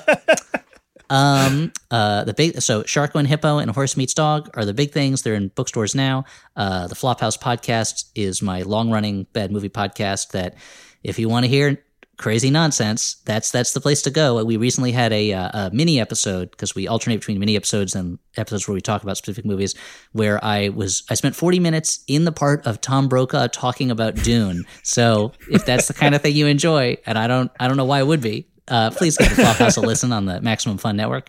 I did another podcast with John Hodgman there called I, Podius, where we recapped the 1976 British miniseries I, Claudius. And if you have seen the show, it's a great listen. If you haven't seen I, Claudius, I think you should still listen to it, and it'll inspire you to watch that show, which is an amazing show. And I don't know, if you ever come across a comic book with my name on it, go ahead and buy it. Hopefully you'll enjoy it. You are searchable in Marvel Unlimited. So. That was very exciting. And actually in, I think, February of 2021, I have a series coming out from Aftershock Comics called Maniac of New York, which is basically me trying to make good on the wasted potential of Friday the 13th Part 8, Jason Takes Manhattan. So it's like, I want to do a story where it's like The Wire, but instead of drugs, they're going after like a masked immortal killer that cannot be stopped and is just slashing his way through New York. So that'll be coming out, I think, in either January or February of next year. It's called Maniac of New York. That's enough stuff to plug, right? Like, that's plenty of stuff. That's pretty great. And all the stuff I'm familiar with is excellent. So I'm going to recommend all of that unreservedly. Yeah. Thank you. And not to mention, your work on Mystery Science Theater 3000, which, Brian and I were both Kickstarter backers, and thank you very much for paying me. Because that's why that was Mystery. For years and years, people would ask me if you could work on any show, what would it be? And I would say Mystery Science Theater 3000. Yeah. And to get the opportunity to actually to do that, to work really closely with Joel, who's been a hero of mine for a long time, and to work with Patton and Felicia and Hampton and Baron, and I guess that's it. That's the whole cast, right? And Jonah, and Jonah's he's great. Crying. Yeah. It was a really fantastic experience. I'm so glad I got to do it. And one of the best things about it is that I met Jonah Ray through it, and he's someone that is just a great person. So, but I still like to give him the business, I remember going back and listening to a Flophouse bonus episode from before you got the gig, and I think you were answering listener mail, and uncharacteristically, you gave a very straight and sincere answer to if you could do if you could have any job, what would it be? And you're like, you know what? I'm not even gonna be clever here. I'd love to write Mystery Science Theater. Yeah. And I think you even mentioned something to the fact that it's I was born too late, or I grew up in the wrong place to have done this. And then you did it. It's like you called your shot. That's incredible. It's amazing. I've been, I'm knocking on wood. I've been super lucky in my life that a lot of the things that I've wanted to accomplish when I was 12 or 13 or 14, I've managed to accomplish. And I just have a few things I need to check off. And then I'll have to, I guess my work on this earth will be done. And I'll be able to finally to ascend to whatever the next level is. But that was one, to write for Mystery Science Theater, and to write for Spider-Man, and to write for Jon Stewart, and to these are all if I can get, unfortunately the Marx Brothers are all dead, and Zeppo is broke anyway because of that gin rummy thing. But if I can somehow write for Bugs Bunny, then I'll basically have checked all the boxes, and I'll be like, oh, I've got to do a new thing now. This is terrifying. Right. You have to have new goals instead of just coasting on all those simple goals. Yeah, exactly. Yeah. Well, again, thank you so much for joining us. I'll do our little outro housekeeping here. Apple Podcast reviews. We are still collecting those. If anyone would like to leave us a 5-star review on that or any podcast service that you use that handles reviews, leave us one of those. And if you send a screenshot to marvelbythemonth@gmail.com with your mailing address, we'll put some goodies in the mail for you. Follow us on Instagram at Marvel by the Month, and marvelbythemonth.com has links to our other social channels, as well as our shop, where you can get the Stay Inside and Read Comics engraved on Mjolnir t-shirt that Rob designed. And I think that's it. Rob, is there anything else you wanted to shout out? Yeah. If things went right, and Brian, you might have to cut this, but if things went right, then you just heard the 1967 version of the theme song before this show started, and you may be even hearing it running right now. So tell us how much you hate it.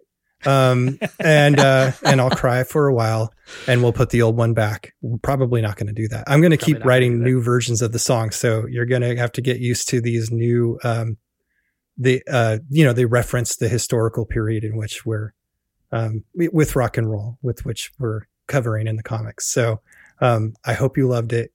But I do want to hear if you hated it, just because it's fun. He feeds on your anger. That's all. I've been working on it very hard, and it's a lot of crazy references to Beatles and other pieces, and it's very different than the original theme, which we all have enjoyed so much. But so I'm excited. And I've said before, if you ever get a crazy idea for a podcast, the best thing you can do is just find someone who will do it with you, who is just phenomenally talented in a bunch of different ways, so he can pick up all of your slack and just polish that. So, yeah. I can't write notes, man. I can't keep notes, but I can write music notes, so that helps. Yeah. We'll take them. You had one note. You lost one note. It's ridiculous. Yeah. All right. Well, Elliot, thanks again for joining us. And until next week, my name is Brian Stratton. And mine is Rob Milne. Stay safe, stay healthy, and stay inside and read comics.